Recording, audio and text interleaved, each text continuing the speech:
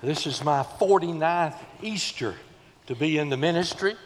13 of those were music director, and then the last 36 have been pastoring. Let me assure you that my job is much easier than what Brother Aaron's was today. Beautiful music, amen? There's so many variables in music. If the preaching's no good, there's one dud, and that's me. But you've already got your money's worth out of the music, so don't worry about the dud, all right? Look, if you would, at Colossians chapter 1, and as you're turning there, let me say a special thanks to all of you who made Friday night and Saturday such a great success. There's close to 1,000 people came through both campuses here with everything going on, and it could not be possible without you volunteering and your helping. And I appreciate that so much. And let's just say thank you for being here this morning. This is a good Wednesday night crowd. I'm glad to see you here. Well, all right. And thank you for joining us by live stream and over the internet. All over the world, folk are listening. It's just the music. I guarantee you, music covers a multitude of bad preaching. Amen. I love it. Amen. Colossians chapter 1. Beginning in verse 19, would you stand, please, in honor of God's holy, inspired, inerrant, all-sufficient word? The Bible says, Colossians 1:19, for it pleased the Father that in him should all fullness dwell, and having made peace through the blood of his cross, by him to reconcile all things unto himself. By him, I say, whether they be things in earth or things in heaven. And you that were sometime alienated and enemies in your mind by wicked works, yet now hath he reconciled in the body of his flesh through death, to present you holy and unblameable and unreprovable in his sight. If ye continue in the faith grounded and settled, be not moved away from the hope of the gospel, which ye have heard, and which was preached to every creature which is under heaven, whereof I, Paul, am made a minister. Father, thank you so much. Ooh, how we've been blessed this morning, this day. Thank you for, Lord, just everything you've done. I ask you, Lord Jesus, please continue to work in this place today. Lord, without you, we're nothing. All is vain unless the Holy Spirit comes down. We're looking for you to do great things in our midst. In Jesus' name, amen. Thank you. You may be seated. Dr. Billy Graham wrote a very special tract called Steps to Peace with God, and then also wrote a book, Steps to Peace with God. And the whole thing is based around the fact, have you made peace with God? There have been times in my ministry when a doctor has come out and said, you know, we've done everything we can do. There's nothing else we can do. And someone will ask the question, have they made peace with God? Have they got their affairs in order? Is their house in order? And I want us to think this for a few moments this morning about making peace with God. I know it's Resurrection Sunday. I know that Jesus died on a cross, that he was put in a tomb, and he rose on that third day, and he lives and intercedes for us right now. You say, well, preacher, what's so big about that? Elijah rose again. Lazarus was raised again. Every one of those were raised again only to die again. But I want to tell you something about our Lord and Savior. He's not dead today. He's alive forevermore. There are many New Testament words that describe the significance of Easter. I love the word substitution. He substituted himself. The punishment that brought us peace was upon him. He who didn't owe a debt paid the debt that we couldn't pay. We owed it. We couldn't pay it. He paid it. He didn't owe it. It was March the 18th, 2018. Lieutenant Colonel Betrame, and it's French, so B-E-T-R-A-M-E. If you're French today, pronounce that however you want to. I'll just do East Texas, Betrame. Lieutenant Colonel Betrame was 44 years old. ISIS had attacked Paris that day, and the ISIS murderer was in a supermarket, and he was about to kill this young lady, this young mother, and this lieutenant colonel said, I will take her place. If you'll let her go, I'll come in. I'll lay my gun down and I will come in, and what you do to her, you do to me. And then he did that. He went in, she was let go. He laid his phone down on the table so that the police could hear what was going on. It wasn't very long before a shot rang out and he was assassinated. The lieutenant colonel mother said, I knew it was my son before they ever said his name, because my son was just that way. He went in. Let me tell you, that young mother was able to go home that night and be with her children and be with her family because someone substituted his life for hers. Folk, I want to tell you, one of these days, because Jesus has substituted his life for ours on the cross, we're going to go home one day. This world's not our home. No, we're just passing through here. We're going to go home one day because Jesus substituted his life for our life. The words that mean a great deal when we deal with Easter is justification. The sinner stands before God guilty and condemned, but we're declared righteousness in Christ. That's justification. The word redemption. The sinner stands before God as a slave, but we're granted freedom in Christ. Romans 6:18, being then made free from sin, ye became the servants of righteousness. And then the word forgiveness is important. The sinner stands before God as a debtor, but the debt is paid and forgotten in Jesus Christ. And then the word adoption. We stand before God as a stranger, and yet he's adopted us into his family, and we become part of the family of God. The Bible says, unto the adoption of children by Jesus Christ to himself, according to the good pleasure of his will. And then the word I want to just major on a few moments today, and it is the word reconciliation. Reconciliation, being reconciled to God. Have you made peace with God? Now look at me, first of all, with me at the plan of reconciliation. In verse 21 and verse 20 and 21, the word reconcile means to change or to exchange. When a person changes from being an enemy to being a person at peace, they're said to have been reconciled. All over today, we see marriages that are ripped apart and all. It is so wonderful to see every once in a while a marriage that has been reconciled, where the husband and wife come together and they say, look, it is worth it after all. We're going to be reconciled together. And this scripture refers to that. And when you add the preposition to it, it intensifies the meaning. It means thoroughly reconciled, completely reconciled, totally reconciled. And Paul emphasizes that there's total and complete and full reconciliation through the Lord Jesus Christ. Let me give you a verse in Matthew chapter 11, verse 27. The Bible says, Jesus is speaking here, all things are delivered unto me of my Father. No man knoweth the Son, but the Father. Neither knoweth any man the Father, save the Son. And he to whomsoever the Son will reveal himself. Nobody knows the Father unless Jesus reveals the Father. You know what that says? He's got a monopoly on revealing the Father. He's got the market cornered. Nobody else can reveal God the Father except Jesus the Son. That's what he's saying here. Now you say, preacher, what does that mean? Well, it means what he said in John 14:6. Jesus said, I'm the way, the truth, and the life, and no man come to the Father but by me.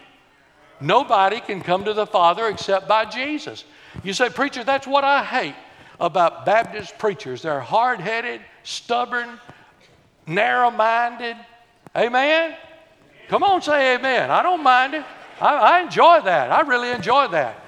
Hey, I ask you, you don't want me to be narrow-minded. What about when you go to the pharmacist? Do you want him to be narrow-minded? I mean, hey, I've got 150 bottles of pills up here. Let's just pick a bottle. It'll be all right. When you get on an airplane, do you want that pilot to be narrow-minded? Oh, these gauges don't mean a whole lot. Don't worry about them. I mean, we may be sitting at 1,000 feet altitude, but we can land this thing right now. Huh? You want him to be a little narrow-minded? Hey, how about when you go to the bank? You want them to be narrow-minded? I mean, you've taken your hard-earned money and you deposit it into that account. And they say, hey, it don't work. We're all a family here. The whole bank's a family. Just so it gets in the bank, that's what counts. And yet those very same people that want everybody else to be narrow-minded, the most important thing you'll ever do in your life is make peace with God. And the only way to do it is through the Lord Jesus Christ. That's it. It may be narrow-minded, but brother, it's right out of the Word of God. Now I want to tell you, let me just move on. I'm going to get in trouble, all right? Well, there's a separation here in verse 21. He said we're alienated. Literally means to be transferred to another owner. It speaks of estrangement from God. We're cut off. And it denotes a fixed or a state condition. God created us. And yet we, in sin, were estranged from God. We were alienated from God. Unbelievers are detached from God because of sin. And they suffer a separation from God unless they receive the reconciliation provided by Jesus Christ. And then the enemies, he said in the latter part of verse 21, we're actively hostile to God. We're hateful. Let me tell you, unbelievers are not only just alienated, they become hateful to God. They hate Him and they resent His standards. Enemies in your mind, and it affects the thoughts and the outwardly expressions. Scripture teaches us, Brother Case has been going through 1 John, let me not quote that right here. I'll get that in just a minute. This is John 3. You know John 3:16. Everybody knows that. God so loved the world, He gave His only begotten Son. But listen to verse 19. This is the condemnation, that the light has come into the world, and men love darkness rather than light, because their deeds were evil. For everyone practicing evil hates the light and does not come to the light, lest his deeds should be exposed. When you find a promise of God, you will almost always find in the verses after that some of the warnings that God gives. God loves us so much, and praise God for the love of God. I mean, we couldn't write it if we had a pen and thousands of pages. You could never explain the love of God. But folks, if you don't receive the love of God, there's the condemnation of God. And He brings that out too. Now, that's not politically correct. And ask me if I'm worried about that. The problem is not ignorance. The problem is a willful love of sin. It's not that we're ignorant. We just love our sin. Would you prioritize Jesus today? And people say, well, if I got any time left, I'll give it to the Lord. If I've spent all the money on myself and all the things I love, then I'm going to tip God when Sunday comes around. In spite of all of that, God desires to be reconciled to you. Wow. You can't explain that. You can't explain that. Now, the provisions of reconciliation are found in verses 20 and 22. First of all, there are two phrases: sacrifice, by Him to Himself. It denotes a violent death, such as suffered by sacrificial animals. The Bible says in Hebrews 13:11, the bodies of those animals whose blood is brought into the sanctuary by the high priest for sin are burned outside the camp. Therefore Jesus also, that He might sanctify the people with His own blood, suffered outside the gate. You may think that this deal of the crucifixion and all this was a last-minute deal. It's not a last-minute deal. It was God's plan from the beginning of creation. Everything has worked. Jesus could not be crucified inside the gates. That's why He went outside the gate.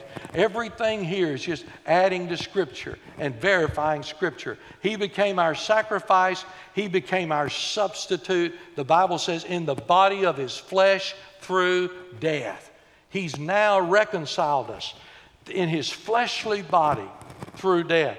Romans 8:3, for what the law could not do, in that it was while weak through the flesh, God did by sending His only Son. In the likeness of sin, flesh on account of sin, He condemned the sin in the flesh. Now, when you begin to think about the substitute and the sacrifice that Jesus makes, almost invariably people want to go back to Genesis 4 and say, preacher, it's not right. God accepted Abel's sacrifice, but he wouldn't accept Cain's sacrifice. And I say, well, what do you mean it's not right? God said there's got to be an animal sacrifice. There's got to be a blood sacrifice. Well, it's not right because Abel was a keeper of the sheep. All he had to do was bring one of his sheep with him. Cain was a tiller of the ground, and he brought his vegetables and he brought all his stuff to God. And God said, Cain, that's not what I said. And he gave Cain, if you go back and look at Genesis 4, I think God's given Cain another chance to go back and get the right sacrifice. But instead, Cain got upset, ended up killing his brother Abel. You say, how do you reconcile the fact that God will accept one sacrifice and not accept the other? Because the other is not a blood sacrifice. Now, let me tell you, you fast forward Genesis 4 to 2021, and you'll find dozens of people today trying to tell God how they're going to come to him. Now, listen to me. He's going to reject that just like he did Cain. You say, preacher, I heard Ted Turner several years ago. It's been 10 years ago. Ted Turner said, I don't think I'm going to have a front row seat in heaven, but I've given enough money, I think I'll be there. Well, you in a big heap of trouble. I mean, there are people think if I give enough money, I'm going to make it to heaven. If I'm a good man, if I'm honest, if I try to love my neighbor, even if I love my mother-in-law, bless God, I'm going to get to heaven. No, you're not. Only through Jesus. I'm the way, the truth, and the life. No man comes to the Father but by me. The songwriter said it best when he said, I must needs go home by the way of the cross. There's no other way but this. I shall ne'er get sight of the gates of light if the way of the cross I miss. And that third verse I love, I bid farewell to the way of the world, to walk in it nevermore. For my Lord says, come, and I seek my home where he waits at the open door. Folks, I want to tell you this morning, if you make peace with God, he's waiting for you at the open door. He's waiting. Have you made peace with God? Jesus took the place of sinners, dying a substitutionary, sacrificial death that paid the full penalty of sin. Praise the Lord. Now, what's the purpose of it? Why would Jesus die on the cross? What's the purpose of reconciliation? Well, number one, it's our consecration as believers. You see, God's a holy God. 2 Corinthians 5 says that he who made him who knew no sin to be sin for us, that we might become the righteousness of God in him. See, God's holy. God's righteous. And we're not going to waltz up to God and tell him what we're going to do and what we're not going to do. God is God. He's the creator. So our consecration, we've got to be made holy, separated from sin. And then our character, to present you holy and blameless and above reproach in his sight. Without blemish, the Bible says, worthy of being offered to God. None of us could be worthy of that. None. When you go back and you remember the plague of the firstborn when the Israelites were in Egypt, let me tell you something.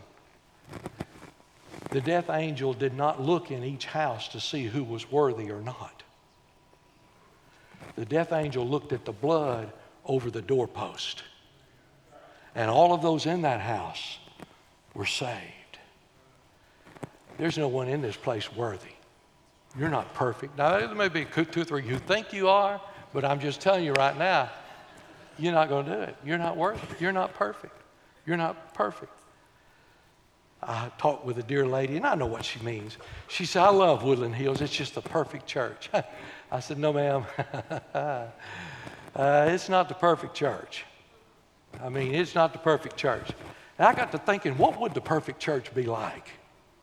I mean, if it's a perfect church, I think we'd be a perfect church when you can come and hear somebody say, hey, it's my turn to sit on the front pew. Huh? Hey, we may be a perfect church if somebody says, I was so wrapped up in it, I never noticed your sermon went 25 minutes longer. Huh? Personally, I find witnessing more enjoyable than fishing. Ooh, you know, we done hit the perfect church there. And I love this one. I love it when we sing hymns I've never heard before. You know you're in the perfect church when that happens. And I'm telling you, it's not going to happen here on this earth. But if you by faith will trust the Lord Jesus Christ, one of these days we're going to enter that perfect place. We're going to enter the place where there's no more sorrow, no more sadness, no more tears, no more death, no more sin. All of that will be awaiting us in heaven. And then the purpose of reconciliation is for our charges. We're to be above reproach, free from accusations. And it's not that charges can't be brought against us. They will be. But they can't be proven. Now, we're in a society today where you don't have to prove anything. You put it on CBS, buddy, it's true. You put it on Facebook, I don't care what it's true. I read it on Facebook. Huh? And if it makes the Longview News Journal, you know it's fact. There's just no doubt whatsoever.